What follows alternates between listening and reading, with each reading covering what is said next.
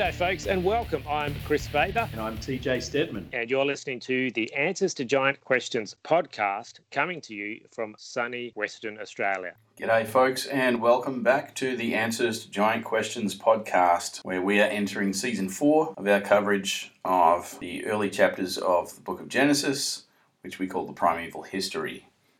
Before we launch into Genesis chapter 4 for this season, I thought it would be useful to go back over some previous material and recap our coverage of the serpent seed doctrine, which we hear so much about in fringe Christian circles, because I want to really show how this really plays no part in our reading of Genesis 4. But if we bring that baggage in to Genesis 4, we're just not going to see what the text is actually saying. So, over the course of this episode and the next, we're going to just revisit that. So, this is going to just consist of excerpts from some of the previous episodes. Hopefully, it'll be a good refresher if you haven't listened to those episodes in a while, or just get you up to speed if you haven't got there yet. And it should set us up anyway to be able to read Genesis 4 without bringing that baggage into the text with us. So with that in mind, we'll get underway, and the first of these audio clips goes back to a bit over halfway through our first season, I believe episode 13. We've got a series of clips to play that will cover this whole topic. So, hope you enjoy it, and we're looking forward to bringing you all new, fresh material in our coverage of Genesis 4 very soon. So stick around, and I hope this is beneficial.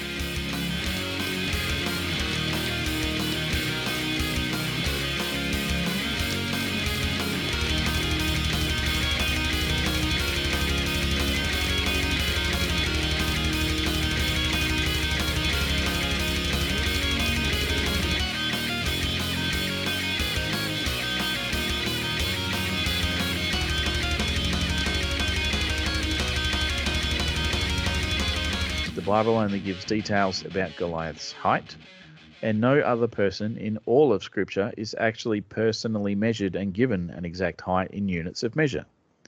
Even Goliath's height is disputed, but we know that the giants were tall because that's what the Bible tells us in several places. I'm talking about height because it's common in some circles for people to be very wary or suspicious around tall people today. Maybe this guy or that guy is one of the Nephilim. The same goes for people of the polydactyl trait, where they have 6 fingers or toes at their extremities. We even see this kind of stigma around red hair or extra teeth, believe it or not. Now, I went to school with a kid who had extra fingers. I have a mate with 1 extra toe. My gardener is a guy with bright red hair, and he's a good few inches taller than me. His family heritage is from a place not far away from a land known for ancient giants. But I don't worry that these people might kill and or eat me. So why not? Most of this stuff is coming to us passed down from folk tales with mythological origins. Maybe there was some stuff in the ancient world that we could connect to actual giants. As an example, if you've been reading the passages we were just talking about in 2 Samuel and 1 Chronicles about the giants, you know that there was a giant with extra digits. As I point out in my book, that one guy was so remarkable that they didn't even bother with recording his name. It was like, well, I don't have to tell you his name. You know who I mean. That guy with the extra fingers and toes. Like, we all know who that guy is. He was a well-known exception to the norm. The other giants were not like that. In other words, and contrary to the kind of garbage you hear from many commentators on the giants, there actually is no such thing as a Nephilim profile. You're never going to find a real example of an enormous person with red hair, double rows of teeth, 6 fingers or toes on each limb, grey or pasty-looking skin, black eyes. Am I missing anything? And a height to chest ratio of 3:1 or something.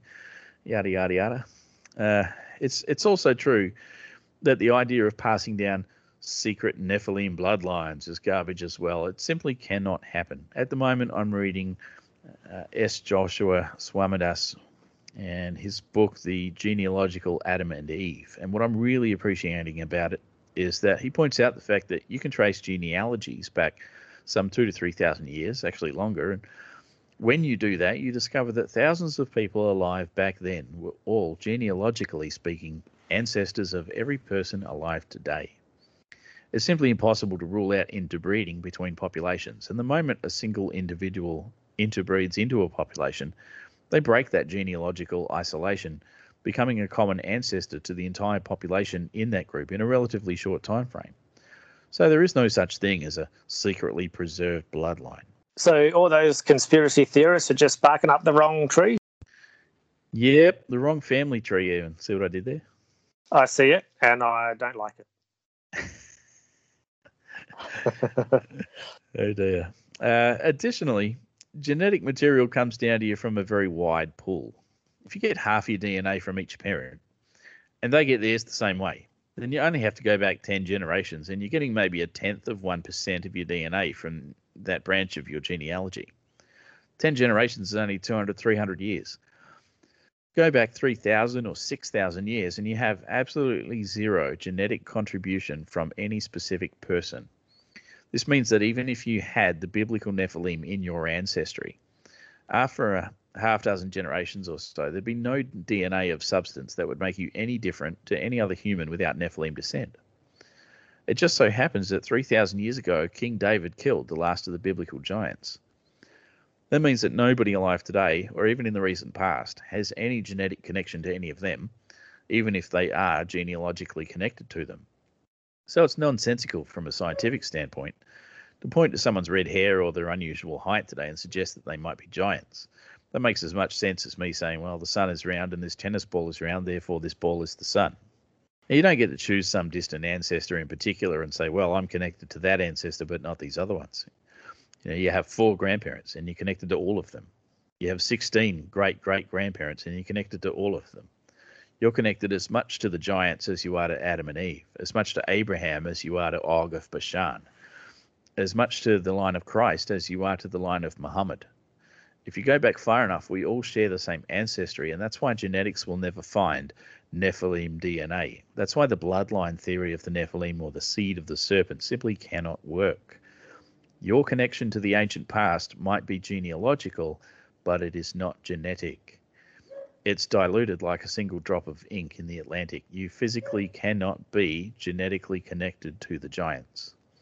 So stop looking for genetic traits in other people who all share your ancestry, by the way, and judging them as different and somehow genetically evil. It's garbage. But it sure has been an effective way of dividing people, and that's what a true son of the devil would want, isn't it? It's not about genetics. It's all about control. And people who've separated themselves or excluded others from the church are playing into that game, whether they know it or not.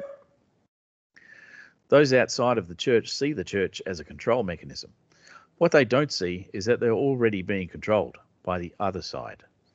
The purpose of the church is to be Christ's body in the world, united as one and working out his purpose in the ultimate reversal of the 3 falls of the primeval history. So if you can take that truth to heart, you've just removed one of Satan's arrows from his quiver. There's no such thing as Nephilim bloodlines. Now your task is to spread that word. You have no idea how many people believe they are beyond saving because they think they're ineligible biologically to receive the grace of the Lord Jesus Christ. The truth is that we receive the sin nature not genetically, but genealogically, which is why our connection to Adam is as important as our adoption in Christ. Why is adoption so important? Because adoption breaks the chain of genealogy. It sets you free from the inheritance of sin and death. Once you're adopted as the Son of God in Christ Jesus, your ties to the transgressions of Adam, the sin of the Nephilim and the depravity of the Rephaim are all severed clean. You're a new creation being conformed to the likeness of Christ. And it starts with faith growing into allegiance, and that's why this truth about the so-called serpent seed and Nephilim bloodlines needs to get out there. If this brief explanation has raised more questions for you, send them in, and I will tackle them. But hopefully this has at least got you thinking about the absurdity of the idea that you could actually be related to Satan or to a giant or something from a biological perspective. Well, I'm blown away as always, Tim. Thank you so much. These are things I honestly never really heard or thought of before even, and yet it makes so much sense really from even a surface level reading of the New Testament. Hopefully people are going to hear this and get it out there, and people can start healing from the belief that they are ineligible for salvation. Ineligible for salvation. Ineligible for salvation. Ineligible for salvation.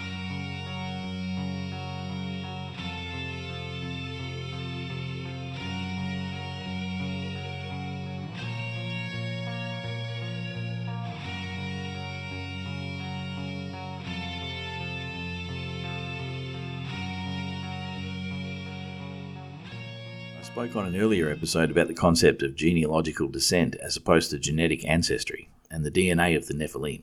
In that episode, I mentioned that DNA can only be traced back 10 generations or less before it becomes indistinguishable from the general human genome, and therefore nobody is able to go back many generations in the past and demonstrate any connection to the Nephilim in terms of discernible traits or bloodline or anything like that. We debunked the idea of a Nephilim profile with things like excessive height, red hair, double rows of teeth, extra digits, and that kind of thing. But I want to talk a bit about this idea of people having Nephilim blood. So I have to ask, Kris, what's your blood type? I actually donated blood last week, and I know that it's A+, which is a score I never got in school.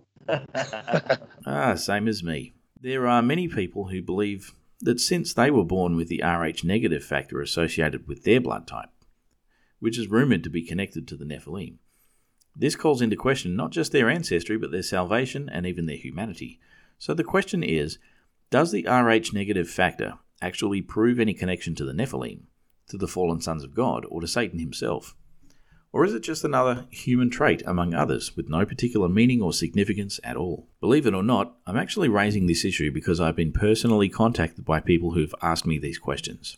I've been dealing with people who are wrestling with these issues. People who seriously worry about their own salvation and their humanity. So this is actually a very serious issue, because if a scientific fact can call into question your status as an image-bearing human being, then does your allegiance to Yahweh bear fruit at all, or is it misplaced trust? And perhaps more ominously, are there image-bearers of Satan lurking among us, perhaps even looking just like us, infiltrating our communities, even our churches? We need answers to these questions because they are damaging to people's faith. It's quite a sad thing to come across somebody who feels like they've lost hope. Because they might have been, raised Christian, part of the church, felt like they're doing everything right, and, they get intrigued by this Nephilim idea, and so they start looking into it, and then somebody says, you know what, you might even be one yourself, you don't even know. Just look at your blood type. And then it's like, what? Because, your blood type is a fact. Someone tests your blood and comes back and says, this is what your blood type is. Then it's like, oh, okay, well, this is a part of my identity, right? Genetically, this is me. And it's incontrovertible. You don't get to go and, get a second opinion. Oh, no, it turns out I'm not. It's pretty black and white. It would be a pretty cruel God to create people who have no option of redemption. Yes, and that's something I keep coming up against over and over and over again as I explore these issues around the Nephilim, because it points to this on so many occasions that's not how God operates. No. So what is Rh negative anyway? What is that? Blood cells have membranes made of proteins. There are different ones. One in particular is called the D protein or D antigen. It used to be called Rh, short for rhesus, and in common use it still is. It was discovered that rhesus monkeys don't have this antigen. Because of this peculiarity, the protein became known as Rh antigen, even though rhesus monkeys don't have it. Like the rhesus monkeys, some humans also don't have the Rh or D antigen. This is a condition known as Rh negative factor. Now, just to clarify, blood types like A, B, or O, etc. are usually talked about as positive or negative, like O negative, for example, and that is a reference to the Rh factor. So your blood type might be A, and if you have the Rh antigen like most people do, then you're A positive. If you don't have the Rh factor, then you'd be A negative, and that's how blood types are classified. So the negative means you don't have the D or the Rh antigen. That particular protein isn't found in your blood. This means that Rh negative isn't a blood type, it's a factor of blood type, and it's a protein deficiency rather than some kind of extra ingredient in your blood. Now, you can't influence this by changing your diet or something. Your body manufactures these proteins according to your genetic coding, your DNA. So either you got it or you don't. That's a matter of heredity. Before talking about heredity, though, we need to know what's so special about the Rh factor. People have been claiming in the past that the Rh negative factor in their blood has given them special powers and abilities ranging from healing to psychic powers, high intelligence, sensitivity to the paranormal, electromagnetic influence, and more. And the claim is that this factor comes from a non-human or even extraterrestrial point of origin. Scientifically, we ought not be surprised to find that the human genome contains influence from a variety of early sources. For those who hold an evolutionary view of human origins, it would be the most natural thing in the world to find that human DNA has inherited traits within certain localized early populations that later became a minority trait in the wider human population. And that goes back to which particular pre-human species gave rise to the eventual humans in that local population. These things are near impossible to nail down with any precision, but we can be fairly confident that the unknown factor does not necessitate proposing alien or Nephilim origin. Again, it's a recessive trait, so it's not like we're talking about the introduction of foreign DNA. That's not how it works. About 15% of the human population is Rh negative, and being a recessive genetic trait, you need 2 Rh negative parents to produce Rh negative children.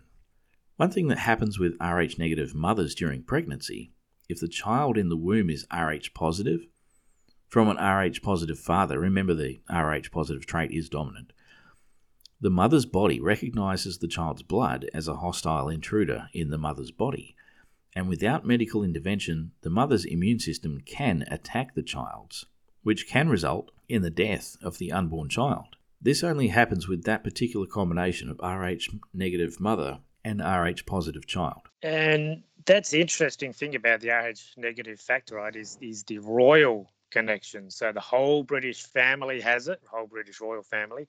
Most US presidents had it. And so it must be something special among the global elite. Illuminati confirmed. You heard it here first. Well, it sounds special until we consider what I was saying the other week about genealogies and the way they work.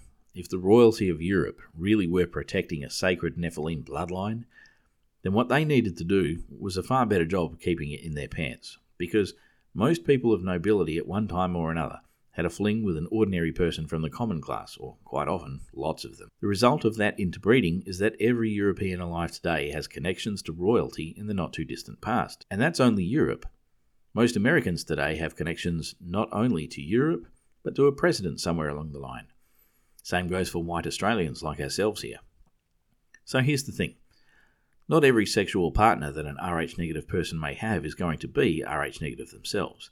In fact, it's an 85% probability against Rh negative. So as the well-known promiscuity of these so-called royal elites carries on, not only does their bloodline diminish any alleged purity, it also disseminates their traits out into the broader population. Over time, we all end up genetically common.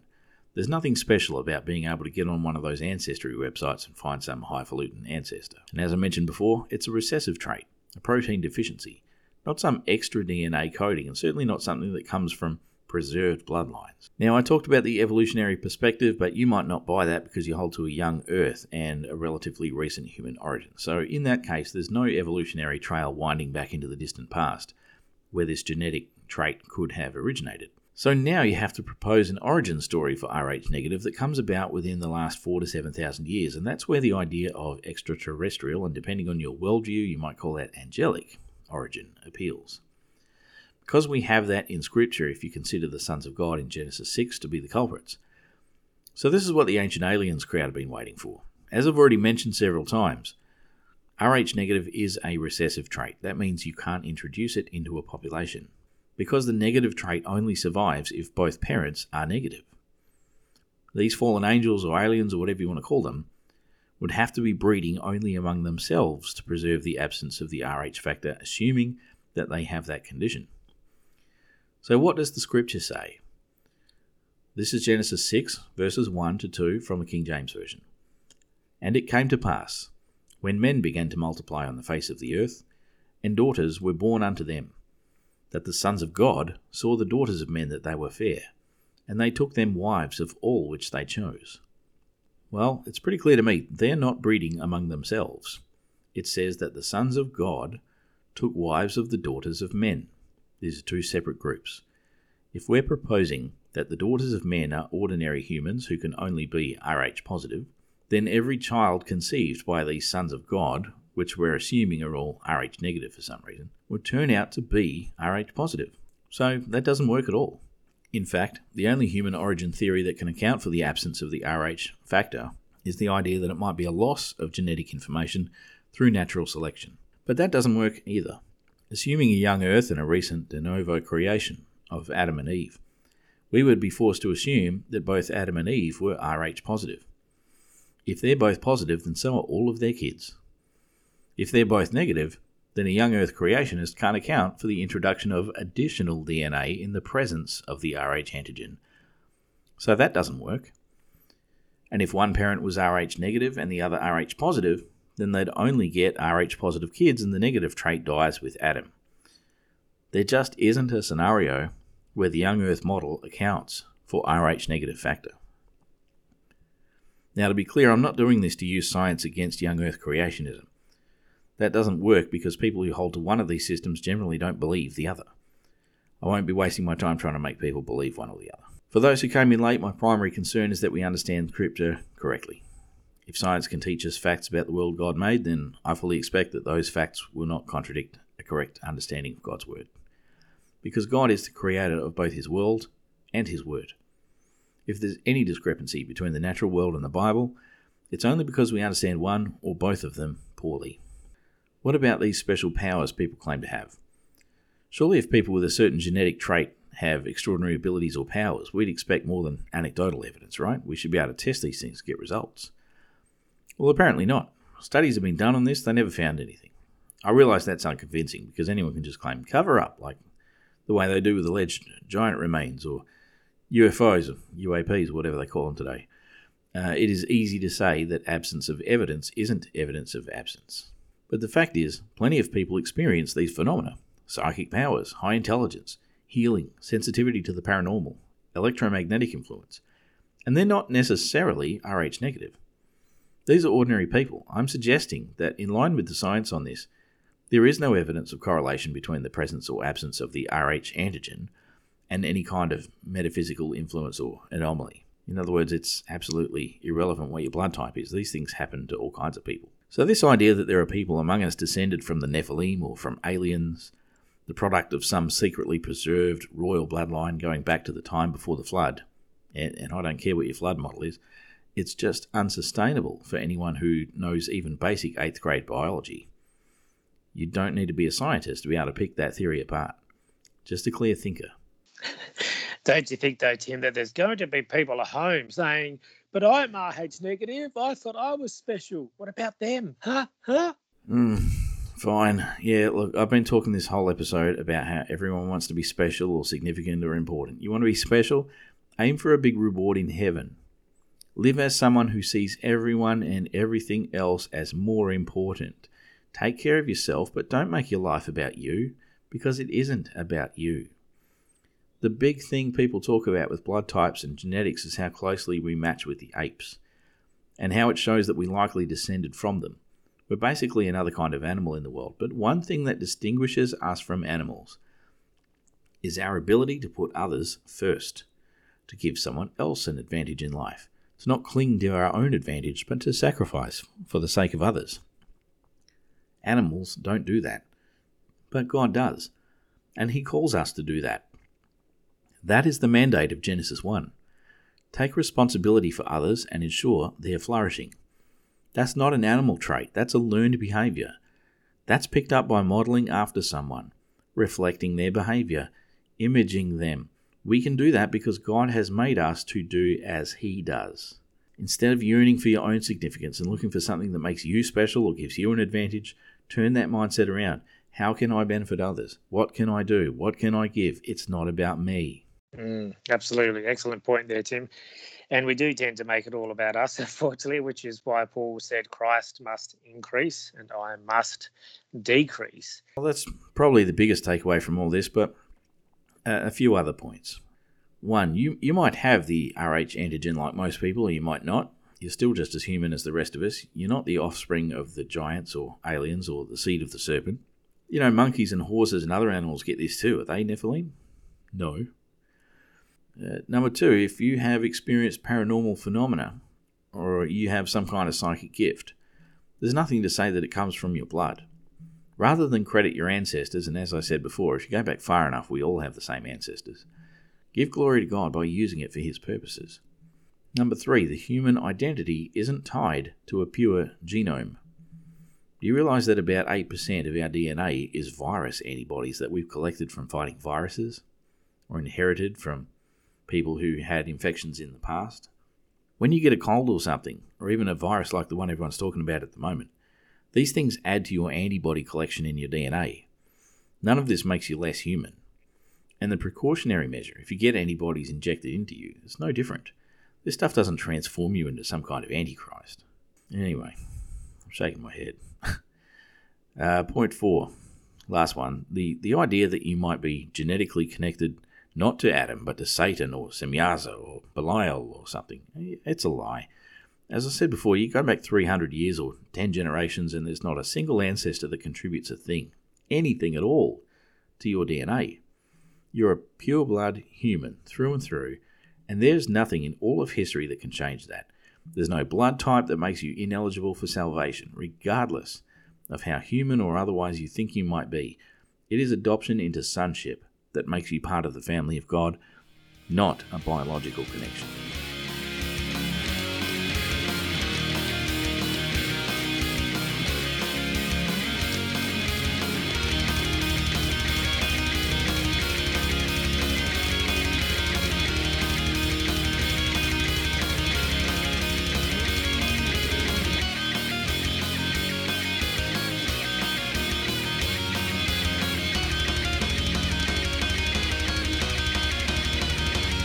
Well, continuing our series on the serpent seed doctrines, today we're going to look at the idea that Satan gave rise to his own progeny by having intercourse with Eve in the Garden of Eden. I would have liked to address this when we get to the scripture in the course of our regular study, but creeping through the text as I do, that could take like a year to get there. So we're going to hit it now in keeping with this series, and when we do get into Genesis 3 and 4, I'll be able to look at other stuff in the text at that time.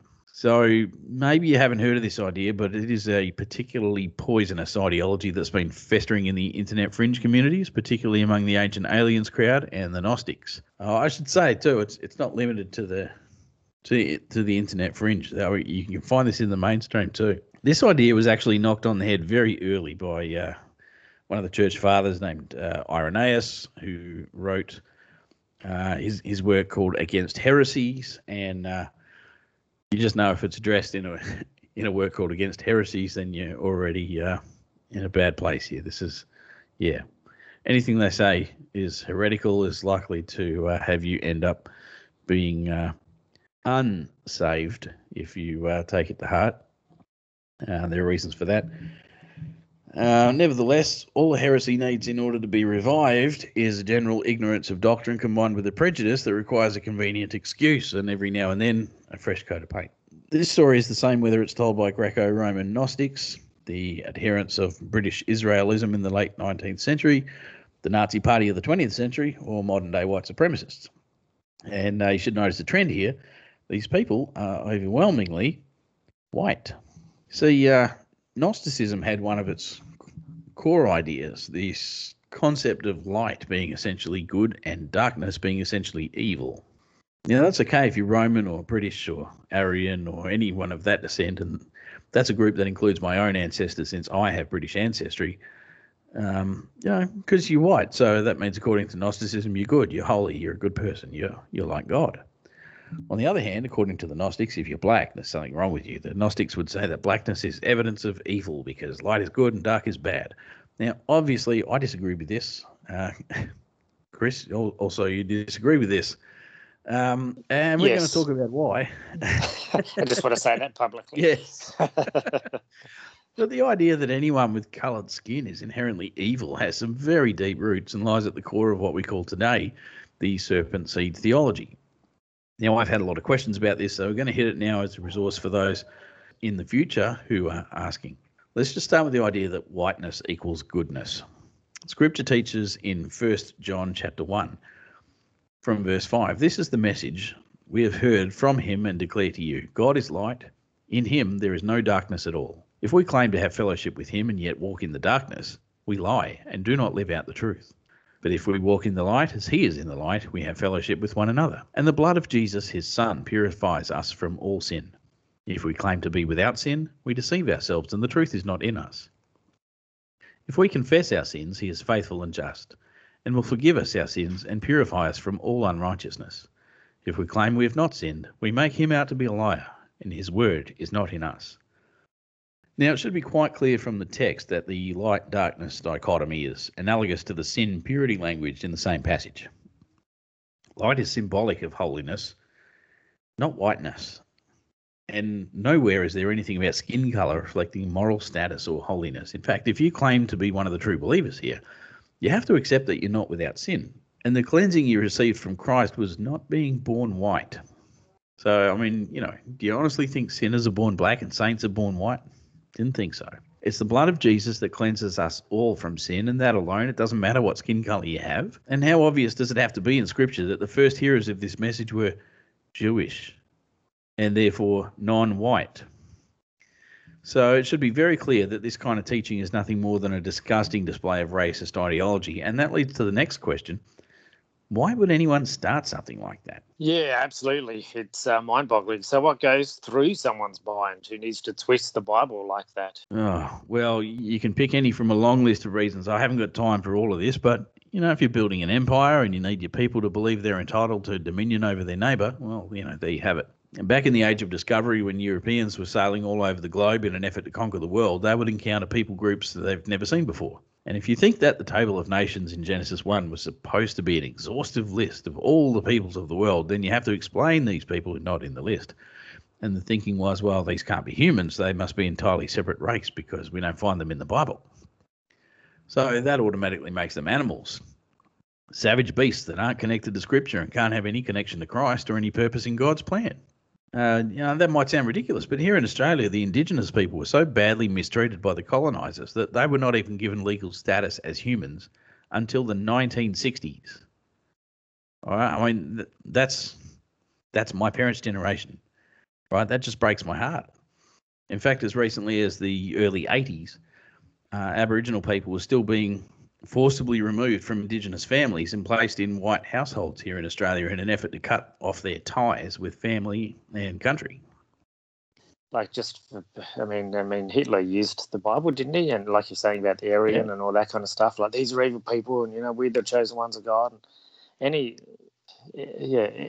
argument that starts from that perspective is not honouring God or your neighbour, which are the two greatest commandments. I don't know how you really have to twist your own mind to kind of justify it.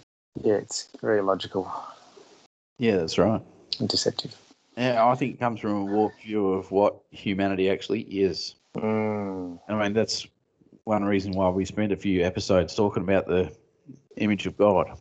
And tying that to a correct view of what actually makes us human and distinct in that way.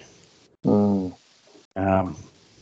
I think once you've actually sat down and gone through that seriously and taken a look around you, you realise that you just can't separate any group out of humanity and say that, well, they don't qualify. Well, exactly. I mean, that was the antithesis.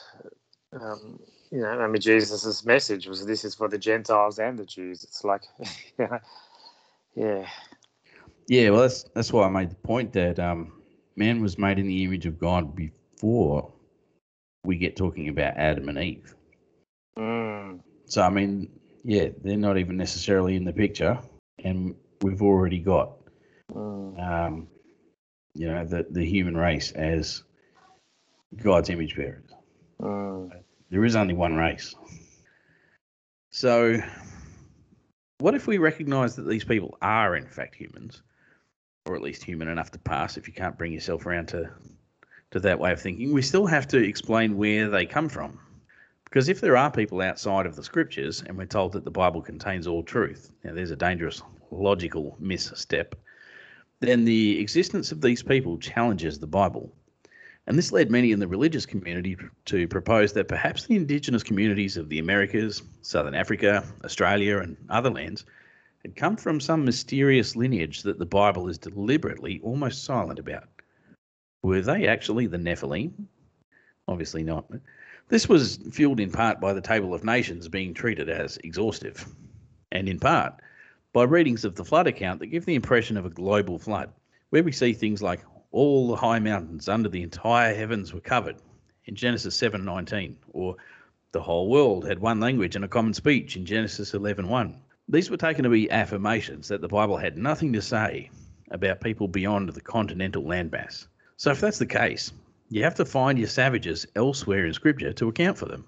And that means going back further in Genesis to find any possible means by which some other presumably subhuman species might have arisen. Now, on the one hand, you have your line of good guys in Genesis 5. We're only assuming they're good because of Noah being at the end of the line, but that's another story. And on the other, you have your bad guys, as exemplified first in Cain, the murderer. And we want to be like the good guys. So Cain receives this mark from God that makes him different, and then he goes away to some distant land. What if God made Cain black? Now we have black folks in faraway places just waiting to be discovered by good white Christians in the 16th century. I hope this makes you feel sick as much as it does me. But that doesn't go far enough, because if we're buying the story so far, Cain is still human, not Nephilim, made in God's image, and you can't have that if you want to have the right to treat these people as less than human so that you can take their land and claim it for king and country. The solution then is to claim some other parentage for Cain that separates him from Adam. And the way to do that is to take a very particular reading of Genesis 3 that muddies the waters concerning Eve's involvement with the serpent. So here's what the Bible really says in Genesis 3, verses 1 to 15. And we're going to read from the RSV. Now the serpent was more subtle than any other wild creature that the Lord God had made. He said to the woman, "Did God say, 'You shall not eat of any tree of the garden'?" And the woman said to the serpent, "We may eat of the fruit of the trees of the garden. But God said, 'You shall not eat of the fruit of the tree which is in the midst of the garden. Neither shall you touch it, lest you die.' But the serpent said to the woman, 'You will not die. For God knows that when you eat of it, your eyes will be opened, and you will be like God, knowing good and evil.' So when the woman saw that the tree was good for food, and that it was a delight to the eyes, and that the tree was to be desired to make one wise, she took of its fruit and ate. And she also gave some to her husband, and he ate. Then the eyes of both were opened, and they knew that they were naked. And they sewed fig leaves together, and made themselves aprons. And they heard the sound of the Lord God walking in the garden in the cool of the day. And the man and his wife hid themselves from the presence of the Lord God among the trees of the garden. But the Lord God called to the man and said to him, 'Where are you?' And he said, 'I heard the sound of thee in the garden, and I was afraid because I was naked, and I hid myself.' He said, 'Who told you that you were naked? Have you eaten of the tree of which I commanded you not to eat?' The man said, 'The woman whom thou gavest to be with me, she gave me of the fruit of the tree, and I ate.' Then the Lord God said to the woman, 'What is this that you have done?' The woman said, 'The serpent beguiled me, and I ate.' The Lord God said to the serpent, 'Because you have done this, cursed are you above all cattle, and above all wild animals. Upon your belly you shall go, and dust you shall eat all the days of your life.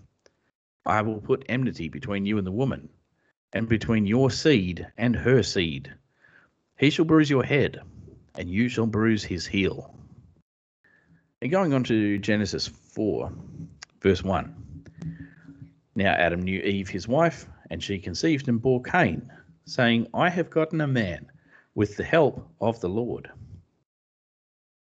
All right, so that's our readings from the scripture.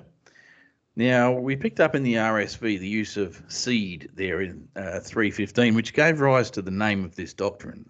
It's very pervasive. You can find this doctrine among many Baptists, but not all, among many Pentecostals, but not all, among many Jehovah's Witnesses, but not all, and among countless other groups, both fringe and mainstream. It's actually popular in some Reformed circles because if you take your hardcore Calvinism, where some are created for eternal life and some are created to be objects of wrath, well, it fits hand in glove. You ask a serious Calvinist if some people are the seed of Satan, and they'll just say, well, yeah, of course. But it takes some serious effort to be able to get this out of Scripture. So here's how you make it work. First, you have to pretend that eating is a euphemism for sex. Then you have to pretend that the fruit of the tree of the knowledge of good and evil is the same thing as the serpent himself. Then you have to argue that Eve realizing she was naked was because she'd just been having sex and somehow she doesn't realize this before or during having sex. Did she do it with her clothes on? In another version of this, it's the beguiling that apparently means having sex. Again, there's no leg to stand on here, but whatever. Is that a serpent joke? He didn't have a leg to stand on. Ah, good one. All right. And when the serpent says your eyes will be opened, it's apparently a euphemism for the opening of the womb or something like that, despite the fact that these euphemisms don't work anywhere else in Scripture and would have to apply to Adam as well. Oh, yeah, that's right. Adam did this too. Does he have a vagina? Was he doing it the serpent too? And come on. And then you also have to ignore the only genuinely correct euphemism that does appear in the text, the bit where Adam knew his wife Eve and she conceived and bore Cain. And after all that, you have to assume that Eve was lying or deceived when she said that she'd gotten a man with the help of the Lord. That's Yahweh there. So apparently it was not Yahweh, but Eve said it was, and actually it was the serpent, or was it? Yeah, no, it's just the kind of thing when personal prejudices or political ideals or, you know, whatever it is that motivates the thing in the background, when that becomes more important than Scripture, then you start trying to find other ways to read the Scripture to make it work. And, yes. Yeah. So, okay, now I can justify it. I don't have to feel bad about my hate. Yeah, it's pretty you know, the sure way to trip these things up is to just go back and check the rest of Scripture. You know, does it match up? I mean, you know, you just don't find the kind of twisted use of terminology anywhere else in Scripture. You know, this when Eve says that, you know, the serpent beguiled me, that we were doing it. Like, that's how do you even get there? Like, you know, there's just no support for that. No. And as I say, you have to take pretty much everything in that whole 15 verses there of Genesis 3 and then ignore half of Genesis 4:1 and use that as your basis. And as I say, then it sort of starts to twist in other things like the Nephilim and the rest of it. Oh, well, you know, they must have been black people. You know, like, it's mad. And the other thing too is we're starting to see a reversal of it now, and not a good reversal, just a different way of telling the same lie but with a different audience, because now we've got groups like the Black Hebrew Israelites, and they're African Americans who believe that they really are the real biblical Jews, and that the people that we know of as ethnic Jews from Israel are all imposters and they're not God's people. You know, and they reckon that God's black. I mean, I actually touched on this in an earlier episode we did where, I sort of mentioned, because I read a verse from Jeremiah that talked, you know, where God said that, like, his face was black, which was supposed to represent mourning or something, you know, like. Right, yeah. Just, you know, grieving. And they took that and went, see, God's black, you know, like us, and, you know, the rest of you're all going to hell. And man, it's just a reversal of the same thing. Let's say a fresh coat of paint on the same heresy. These things just keep popping up. Here's where the story takes a twist from the modern audience, where early interpreters saw the serpent or perhaps another divine enemy in Genesis 4 verse 1. Leave it to the moderns to think of some crazy alternative. It's got to be aliens, right? Tell me it's aliens. Well, I'm not saying it was aliens, but it was aliens. Yeah, the idea that aliens came to Earth in the distant past to hybridize monkeys into Homo sapiens has been around since the 1960s, but you don't even need to get into that ridiculous nonsense to refute the claim, because it still relies on ignoring what the Bible says about how Eve conceived Cain. But anyway, all that rubbish, as stupid as it sounds, is apparently easier to accept than the straight teaching of Scripture, because if there wasn't some kind of other race existing among us, then surely Jesus was lying when he said to the Pharisees in John 8:44, "You are of your father the devil, and your will is to do your father's desires. He was a murderer from the beginning and has nothing to do with the truth, because there is no truth in him. When he lies, he speaks according to his own nature, for he is a liar and the father of lies." So what was Jesus talking about there? Well, we're out of time, so we'll hit that next time on the Answers to Giant Questions podcast.